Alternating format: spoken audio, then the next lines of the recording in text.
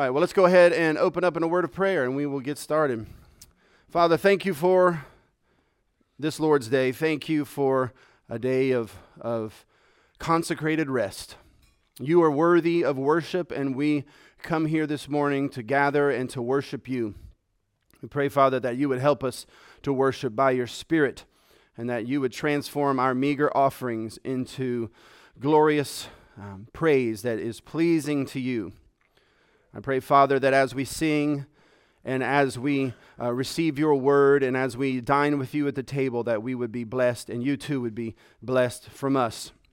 I pray, Father, that as we look at the story of Absalom and David, that this morning that you would open up our eyes to see any potential blemishes in our own heart and sins in our own lives and protect us from the evil one through these texts.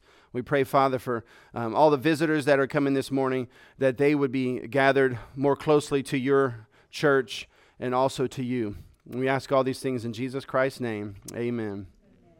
Amen. All right. Well, before we get started, I wanted to say briefly, we'll talk more about this as the year goes on, but one of the temptations when you finish a brand new building is to feel as though you have arrived, as though we have run through some ticker tape. Is that what you call the tape? What is the tape at the end of a race? Not ticker tape. What do you call it? The finish line. We have not crossed any finish lines. We have perhaps crossed a few mile markers, but we have not crossed the finish line. And you don't cross the finish line until you die or Jesus returns. And so one of the temptations, though, when you build a new building, we spent all year raising money and selling buildings, and you can just get tired of all of that.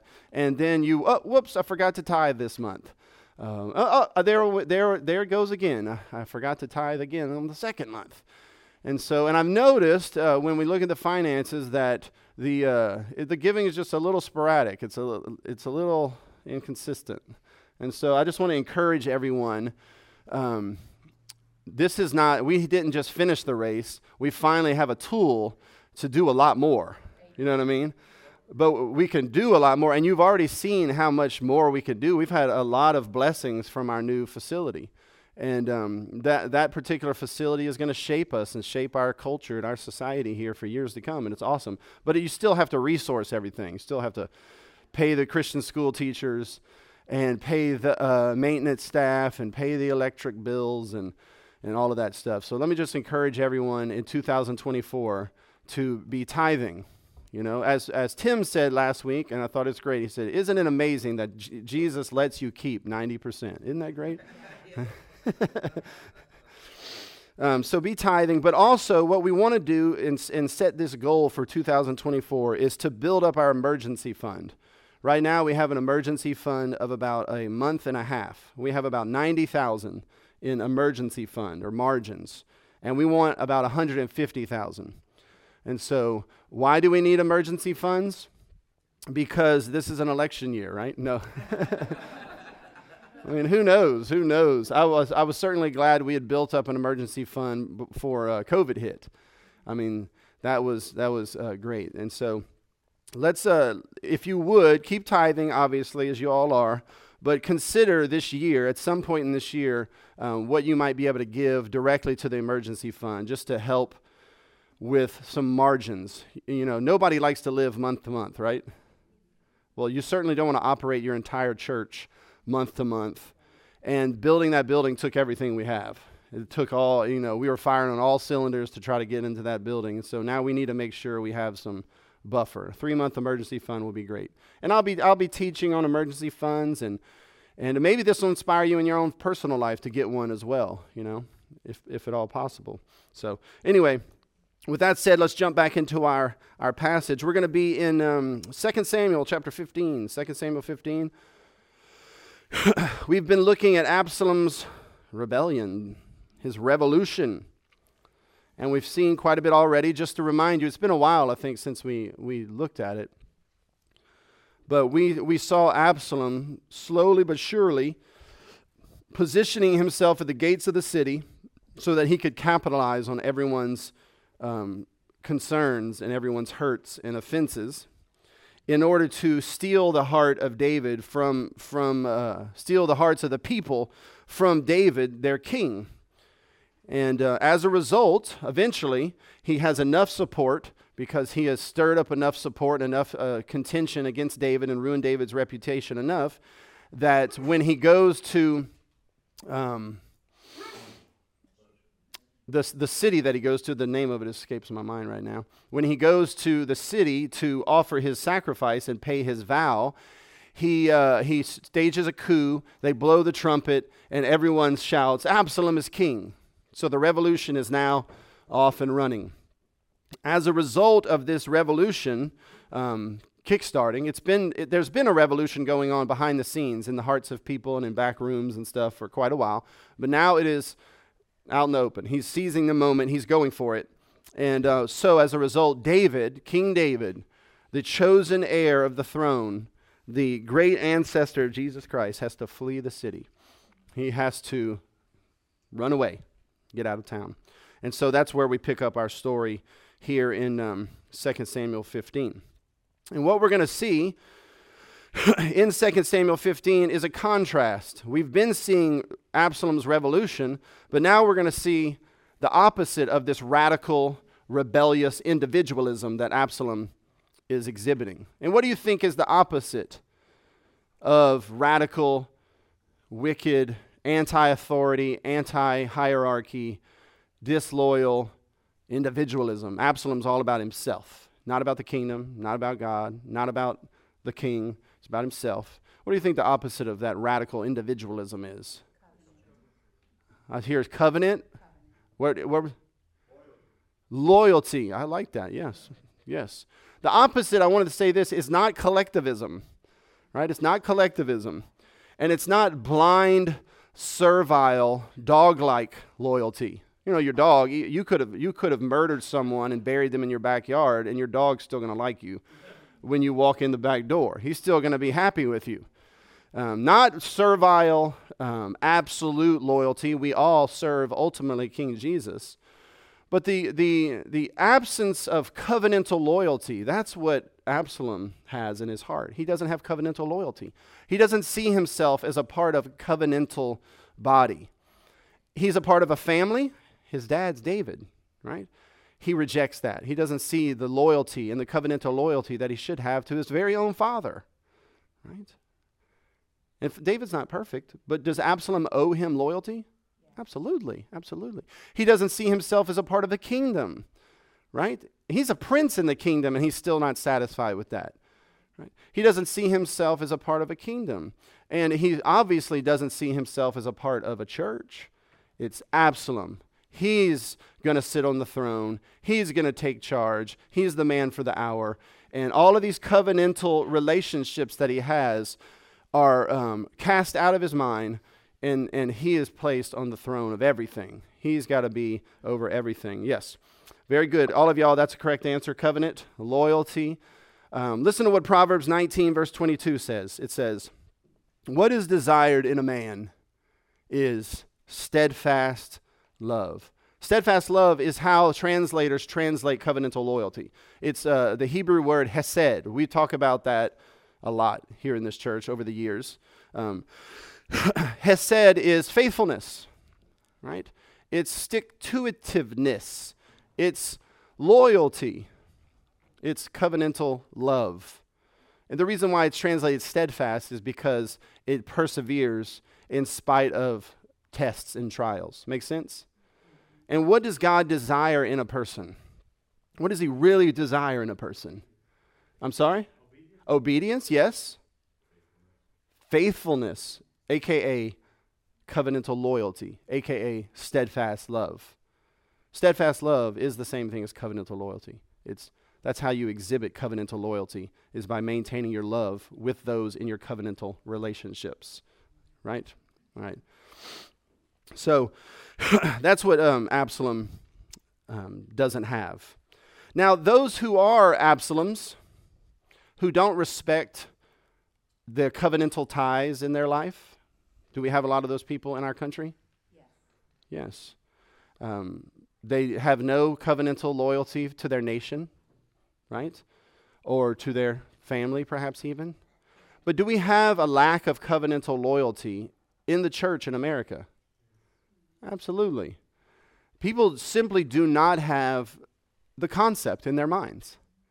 And when we get new people in our church, I don't know if you can tell, but I can always tell, they don't get that. They don't get it. They come new to our church. They don't understand the concept of covenantal loyalty. And it's hard to get that paradigm shift into people's hearts and minds because everyone is born, by default, we are radically individualistic, self-centered. We think it's just me and my personal Jesus, right? And that's that. And they come to church, and you can just tell by the questions and by their interactions that they don't understand that God is bringing them into a body, into a society, and wants them to be integrated and covenantally connected to that society, the church. And it takes a long time. It takes a long time.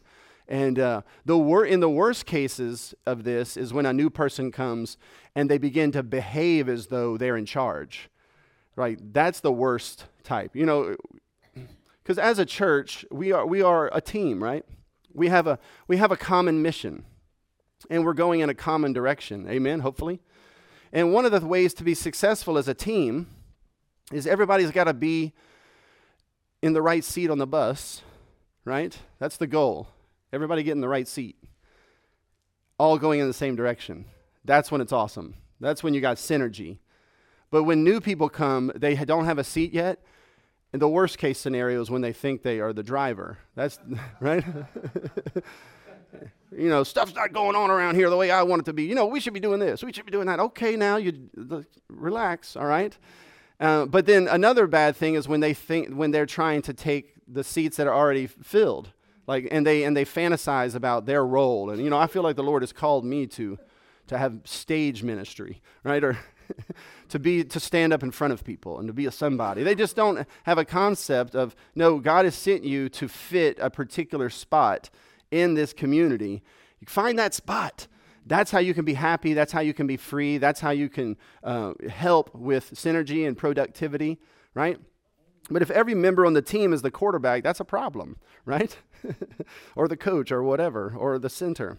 So when people come, they don't quite understand this concept of covenantal loyalty. Another way it shows up when people are just trying to get over this paradigm is they treat the church as though it is an establishment designed to disseminate religious goods and services, right?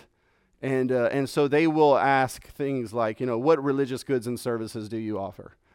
Something like that. You know, tell me about the music, right? You know, because I sort of have these preferences, and this is kind of what ministers to me. You know, tell me about the style of preaching. You know, how long is it? You know, what percentage of it is application versus exegesis? You know, is it line by line, verse upon verse, or is it more topical, right? You know, they have a consumer mindset. You know, what sort of ministries do you have for the children? Stuff like that. And I try, and it takes years, but I try to help people understand you're being gathered by the Lord, by His sovereign guidance, into a society, into a community, not a Sunday morning experience, right? That meets your, need for religious goods and services disseminated by the professionals. That's not what we're trying to accomplish. It's a covenantal community, Absalom doesn't get that, though. He believes that he is an island to his perfect self. But covenantal loyalty, one of the most important, if not the ultimate Christian virtue, right, is what the Lord desires in each and every one of us. Amen? But that loyalty is going to be tested. It's going to be tested. Peter and all the disciples, remember what they said to Jesus? Even if I have to die, I would never deny you. I will stand with you, Jesus, to the very end. What are they basically saying? They're saying that we are loyal. We are faithful. We keep our word, right? We don't break our contracts, no matter what, even if we have to die. And Jesus, of course, knows better. He says, Peter, oh, Peter, before the morning, you're going to have denied me 3 times. Because our loyalty is not like God's loyalty. God's loyalty is perfect, right? Our loyalty is not perfect. But it can be stronger. But how does it get stronger? Only through tests. Only through tests. Well, as you maintain your faithful commitments and your covenantal loyalty through the test, your covenantal loyalty grows stronger. You begin to see yourself even more as an integrated part of a covenantal community. You thought you understood covenantal community until so-and-so did that to you, right? Or until you did that to so-and-so, or till that happened to your friends, or till this struggle or this trial. God puts us in tests of loyalty, right? And on Wednesday night, we talked about tests of faith. This is very similar, but specifically, these are tests of loyalty. Are you loyal to God, or are you going to cheat on him? Are you going to keep his commandments? Are you going to be faithful?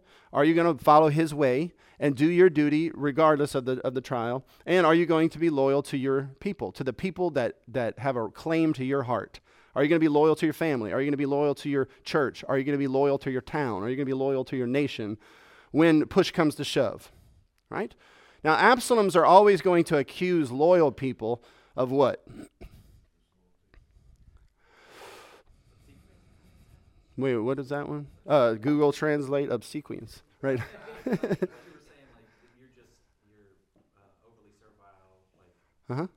Absaloms, because they don't really understand covenantal loyalty and they don't have covenantal loyalty, they accuse loyal people of being yes men.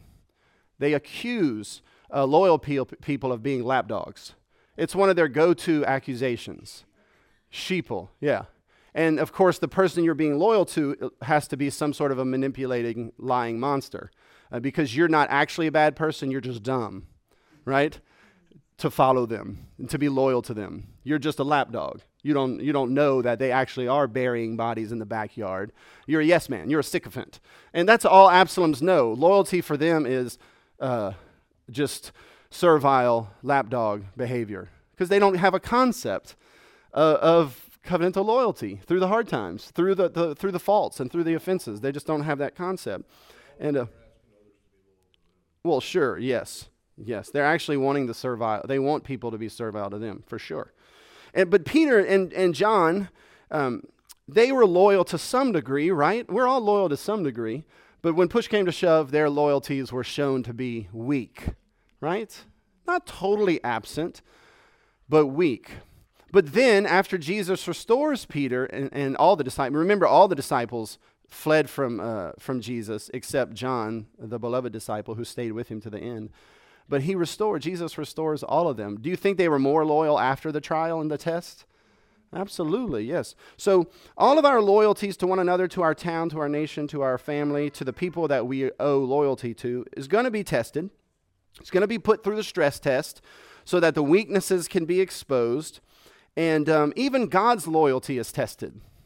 Right? But when his loyalty is tested every single time, it is demonstrated that he is perfectly and utterly faithful. Amen? Amen. And scholars have pointed out in this text that there are several tests of loyalty that David's people have to go through because not everyone follows Absalom, right? Not everyone follows Absalom. Not everyone is a victim to Absalom's machinations. Some people are loyal to David, but their loyalties are tested. Let's look at 2 Samuel chapter 15, verse 13. And here we see the first test. And the messenger came to David. Okay, remember, the trumpet has blasted. The war cry has been shouted. Absalom's revolution is now out of the closet. And a messenger comes running. He hears the trumpet blast. Oh, it's in Hebron. Absalom is king. The messenger hears it. He has covenantal loyalty to his king, right? And he goes running, saying, David, King David, the hearts of the men of Israel have gone after Absalom. Now, do you think it was easy to be that whistleblower, that messenger? You think that was easy? I mean, what are all his friends doing? They're all following Absalom, I suppose. Maybe not all of his friends, but the verse only tells us one loyal messenger comes and tells David. It seems like the whole city is following after Absalom, right? And of course, David is a type of Jesus, and we know that, right? With Jesus, right? Everyone denies him. Everyone rejects him. He's born in a manger, and the Bible says Jerusalem was like really upset about that, and Herod. But it says all of Jerusalem was not happy about the king being born, right? And here David is being rejected by all of Jerusalem. Do you think that this messenger received some peer pressure? Do you think some of his relationships were strained? Yeah. Do you think that he might have had some fear, like, what if everything Absalom says about David is true? What if David is a evil, condemned person and God is really on Absalom's side? Do you think he had some suspicions and doubts and some fears? Of course, of course. I remember early on in my ministry, there was a particular person spreading stuff about me. And it was nice because at first they were just spreading vague concerns. Those are the worst. You know what I mean? What's the problem? I just don't know if he's loving. Like you say, it's like just real vague, like this giant 2x4 of vagueness. And I remember someone in my very own family, my extended family, they came to me and they were like, they really got under our skin. And maybe what they're saying is true. I was like, I promise you, this is not true. It's not true. So the person was finally pushed to say something specific, because you're not supposed to receive a charge against an elder unless you have 2 or 3 witnesses. You're not supposed to receive it. You know what I mean? You're not supposed to tell it, obviously, but you're also not to receive it. But if you're not supposed to receive a charge with 2 or 3 witnesses, you certainly aren't to receive a vague, concern that they might not be following Jesus anymore. And I remember one time it was spread that I was not following Jesus anymore. Sort of, wow. And this person came to me and they said, we're just concerned you're not following Jesus anymore. And I was talking to my accountability partner about that. And I was like, hold up. That's not an accountability partner. That's your gossip buddy. You don't ask your accountability partner that, right? That's a stinking slander. Don't spread that to your accountability partner. But even my own family member, got under their skin. It can really get under your skin. You have fear and you have suspicion, am I following this? Like you can have a boss at work and people are talking around the water cooler saying various things, and you start to think, I don't know about the direction of this business anymore, right? You hate that. Imagine what's going on in politics with our nation. I mean, it's just so far gone at this particular point.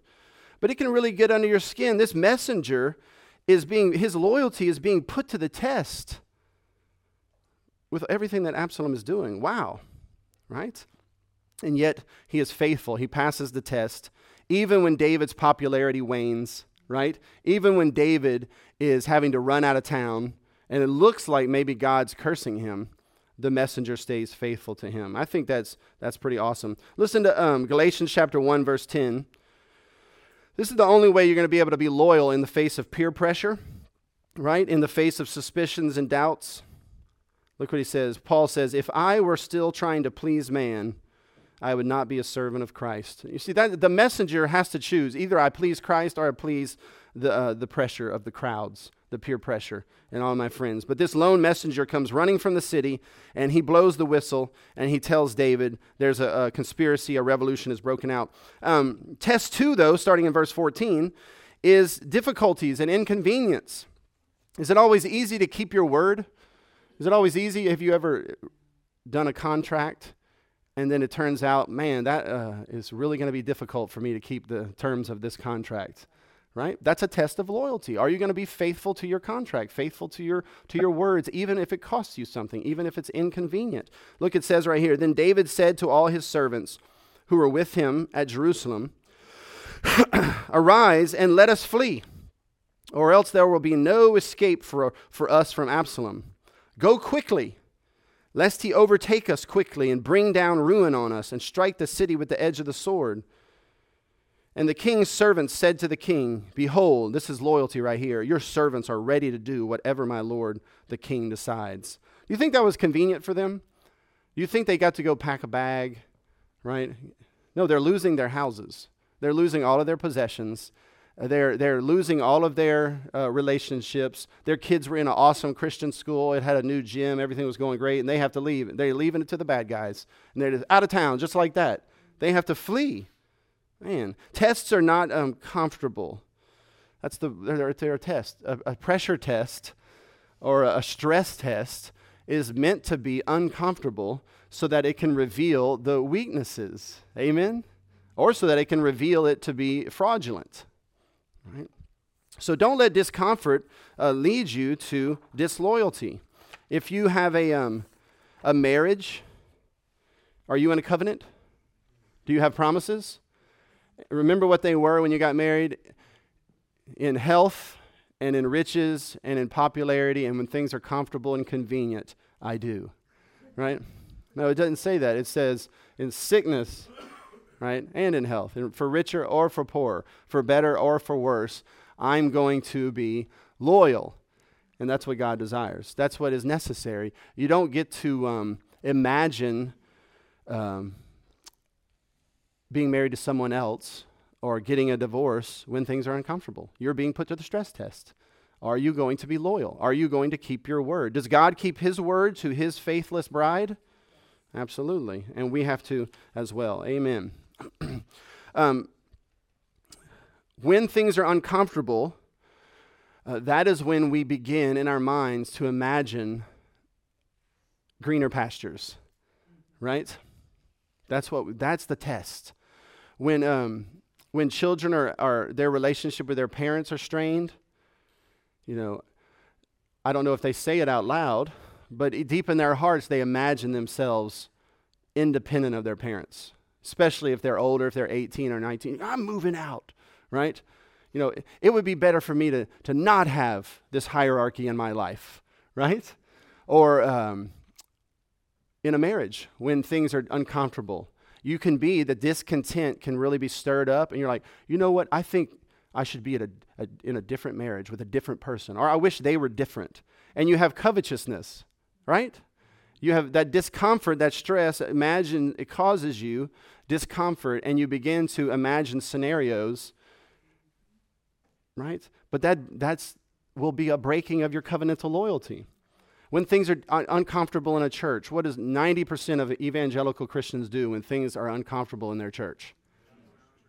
I mean, how can you be shepherded by the under-shepherds if every time there's difficulty, you're crossing under the barbed wire fence to another pasture? Just every 6-7 years, you got to go find a different pasture and different shepherds, right? Church hopping is a plague. It's an epidemic in evangelical Christianity, but it's because we don't have any loyalty. And it's because we don't even have a concept of covenant, of covenantal connections. We are radically individualistic. And I say radical because individualism is not it's not always bad. Radical individualism is when you put yourself before your covenantal relationships. So don't covet another church with a pastor, a fantasy pastor that has all the strengths that your pastors don't have, right? I promise you, when seeing other pastors at a distance is not a real relationship. It's like a long distance relationship. You don't actually know them at all, and they can seem perfect and wonderful, right? Don't do that, and don't imagine other spouses, right? And don't imagine other parents. God has given you the community that He has given you.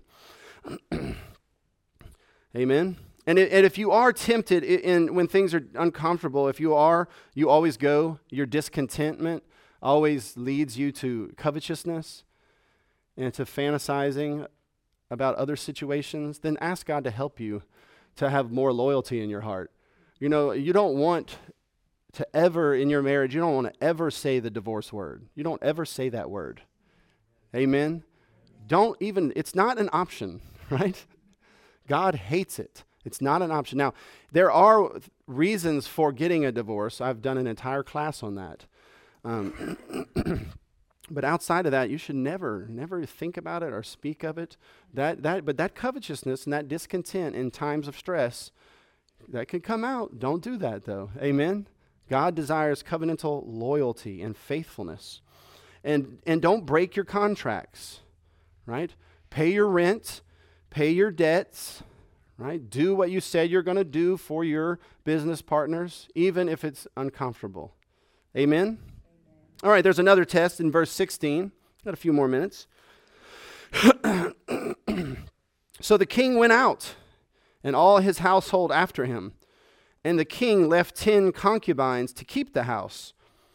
And we don't have time to get into that. But those are David's wives, and he shouldn't have done that, obviously. But he leaves them back at the house. I don't think, and scholars don't think, that David thought Absalom was as bad as he really was.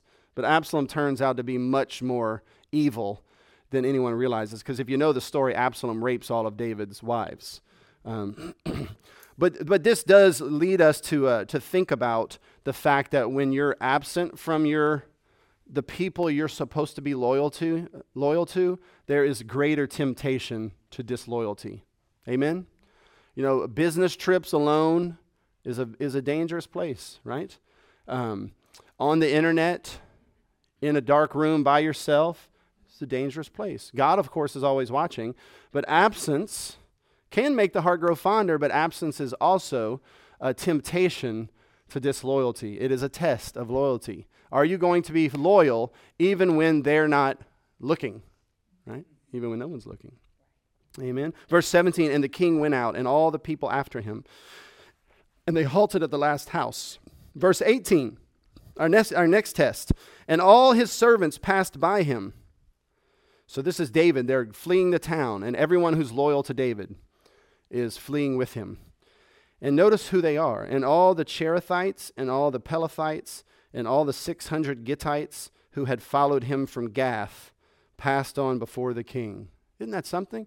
The city of Jerusalem, the Jews, are largely being disloyal to King David. And typologically, this points us to Jesus and his rejection by the Jews, I believe. Doesn't say that explicitly. But notice who is being faithful to David. People that aren't his race. Very interesting, right? And actually, these are Philistines.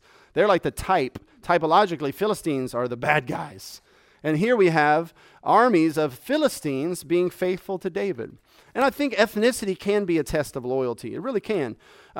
When push comes to shove and when things get difficult, you must side with whoever is on God's side, right? Even if they are a different color than you, or a different background than you, or a different gender, or a different whatever. You have to stand with Jesus and his people and be faithful to your covenantal vows, even if you're the only white person, for example, or the only black person. You don't get to put your race or your ethnicity above your actual covenantal loyalties. Make sense?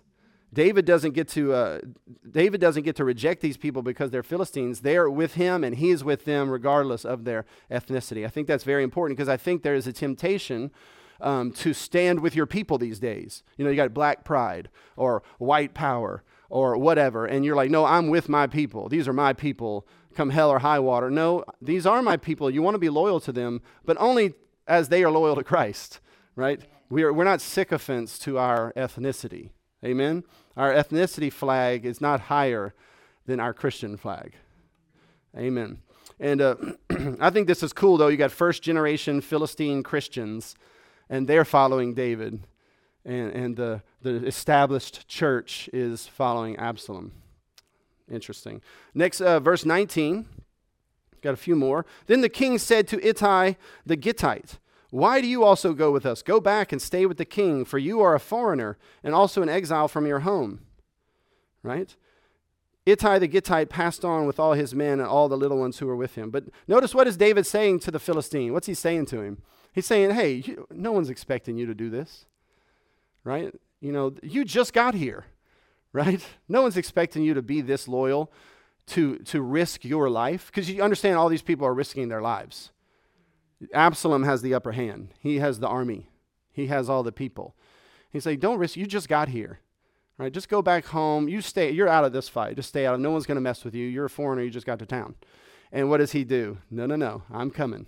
Right? I'm coming. Even when people give you the permission to bail on your commitments, do not bail on your commitments. And people will give you a permission. They will make it easy on you. right? Now, I'm not saying in a business contract, for example, you can ask the business partner to relieve you of certain terms and conditions. For example, if you're in a business partnership and then you get diagnosed with a terminal illness, you can ask them, would it be okay if I didn't follow these terms and conditions because of this happening to me? And they have the freedom to say yes or no, right? But there's a lot of times, I can think of several examples in the history of our church and in the history of people that I know. They had marriage problems and they would go to counselors because people think that experts and counselors have some magic juju that pastors can't possibly have, right? Even though pastors are given to you by Jesus. Jesus didn't give you therapists. Jesus gave you pastors. But a lot of people feel like their problems are just too unique for the hayseeds to deal with. And so they go to the specialist. And boy, 9 times out of 10, the specialist tells them, you need to do what makes you happy. Yeah, I know of several examples where people were given permission to divorce by Christian counselors in this town, which I don't recommend any of them. There's not a single one that I can recommend. Maybe there's a good one out there. I don't know them. I don't know it. The Christian counselors said, you need to do what makes you happy. Now, you see, now you have an expert, which is just another way of saying a pastor of a different religion, by the way, just so you know. An expert, they don't have ordination papers, they have accreditation papers, but it's the same thing. And now that expert is telling you, do what makes you happy. Well, I have a medical professional telling me this. They have a PhD in victimology, and I'm not happy. I'm not happy. A lot of people do that. They will shop around from experts until the expert that they choose, finally they find one that confirms their biases and tells them what they already wanted to do and gives them permission to bail on their loyalty. No, don't do it even if someone has given you permission to do it. Look at verse 20, the next test. You came only yesterday, he says, and shall I today make you wander about with us? Since I go, I know not where. Go back and take your brothers with you, and may the Lord show steadfast love and faithfulness to you. You see, the point here is that David can offer him nothing. David doesn't even know where they're going to sleep the next night. And you have to be loyal even when there is no objective benefit to it in the moment. Being loyal and faithful when it benefits you, anybody can do that. Pagans do that, right? But it takes the Holy Spirit to be loyal when it costs you.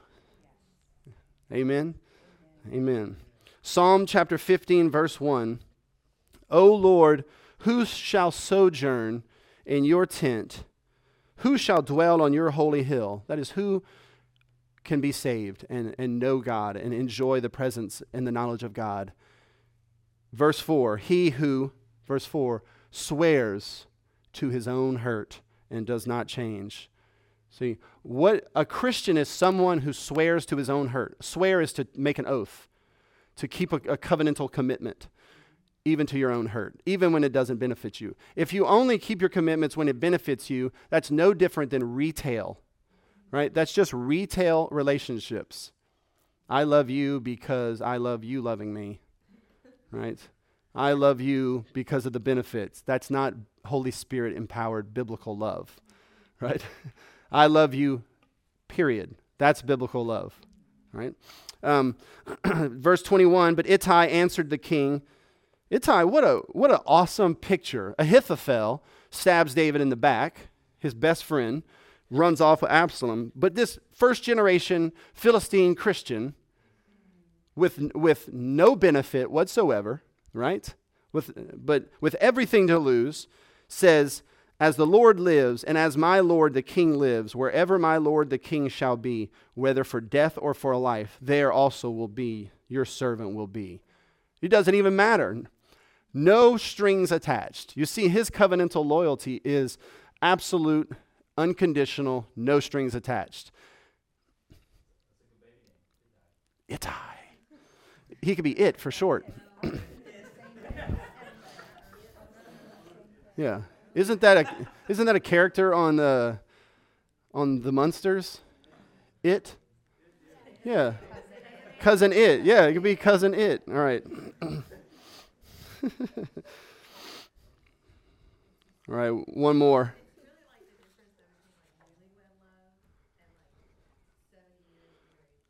Yeah. Amen. Because you go through a lot of tests, and the tests reveal the weaknesses, and then the Holy Spirit helps you repent and confess those weaknesses and get stronger. You understand what I mean? And you need that. You need those stress tests. Yeah, don't cry. Don't make me cry. Say, old person love, yeah. The notebook stuff. All right. I was looking this up, but a stress test is what they will do. A doctor will do, I think, for your heart. They will put you on a treadmill and monitor your heart. All right, that's what God does. We always think of trials as an individualistic thing. God doesn't just put you in a trial. You are connected to a community, in a family, a church, a town, and it's like overlapping molecular structures. And he puts those bonds to test. He's not just putting you to test. He's putting those bonds to test, right? And it feels, what it feels like, by the way, is usually anxiety. That's what it feels like. It's hard to explain, but anxiety doesn't actually exist it's not just in you. Okay, if you think about anxiety, it's always interrelational. It's always involving other people. You ever think about that? You're stressed about what they are doing or not doing, or what they're going to do to you or not do to you, and it could be more than one person. So anxiety, it exists almost like between you and others. Like if you imagine you're connected to everyone with strings. The anxiety is in the strings. You understand what I mean? And so there's always a temptation with anxiety, what they call structural anxiety or systemic anxiety, right? If you were alone on an island by yourself and you got sick, then that anxiety would not be between you and other people. But it's almost always between you and other people. And the temptation is, if I cut these strings, then I will be free of anxiety, right? And I will have equilibrium and I will be comfortable. That's the lie, though. It's the lie. And the world will tell you, you got to set boundaries, which is sure, I guess you have to set boundaries. I like to use biblical terms because the world will sneak other stuff in there. But boundaries can often be used as an excuse to simply be disloyal, right? And just cut everyone out of your life. And usually what will happen in these moments is called emotional triangulation, all right? You will be having anxiety, let's just say between me and you. So there's anxiety between you and your pastor because of something I said, all right? And the fact that what I said, if it's from the Bible, adds a whole nother dimension to this, okay? And what will happen is that anxiety between us will put a strain on that relationship. And what will happen is there will be another person pop up. So that then there will be a triangulation that begins to happen. Like molecular cells, there's a lack of equilibrium, and another cell will come along and it'll bond over to that one. And it goes from one thing it turns into something else. There will be another person will emerge, and that person will feed into whatever you're dealing with, and they will offer you an anxiety-free relationship, right? And very oftentimes, other pastors do that. They'll sit down and have lunch with you, right? And they will talk, and they will give you the impression that all the things that cause anxiety between you and your pastor would be immediately solved if you switch to them. And that's what's going on relationally with church hopping. That's what happens. And it can work with entire groups, especially if that person, right, really wants to grow their church. It's a huge temptation for pastors, right? But the same thing can happen with a husband and wife. A husband and wife, they have anxiety between another, and then that person works in an office, and there's another person there at that office. and you tell them all the complaints you have about your husband. You know what I mean? And all of a sudden, I can't believe that. He just doesn't know what he's got. And they start to emotionally triangulate a wife, and the wife begins to imagine that if I were connected to him, all of my anxieties would go away. And what we really want deep down is peace and comfort and rest. Anxiety is, it's such a stress. But it's a test of loyalty. And you can't allow anxiety based on what someone said or did, or systemic changes to the church, and then get emotionally triangulated by someone, and then you break your covenantal loyalties. But that's what is going on all the time in every organization, right? But the Ittai, I wish he had a better name, because that would be a great name, but it is short for Ittai, and that's not going to work. He stays faithful to David no matter what. Look at this right here, verse 22. We're done. And David said to Ittai, "Go then, pass on." So Ittai the Gittite passed on with all his men and all the little ones who were with him. That adds another dimension to it, because sometimes you're willing to pay the cost, but not if the children are involved. You won't sacrifice your kids. But what does Joshua say?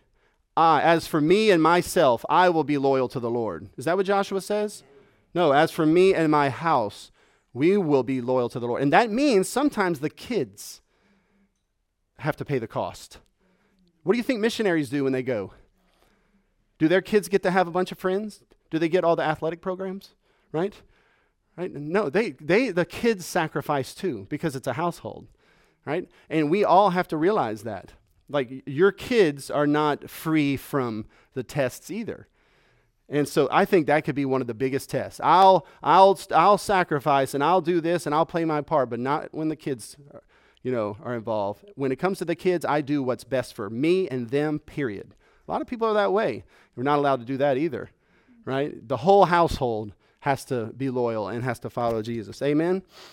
Amen. All right, well, that's it for today. Y'all have a good Lord's Day.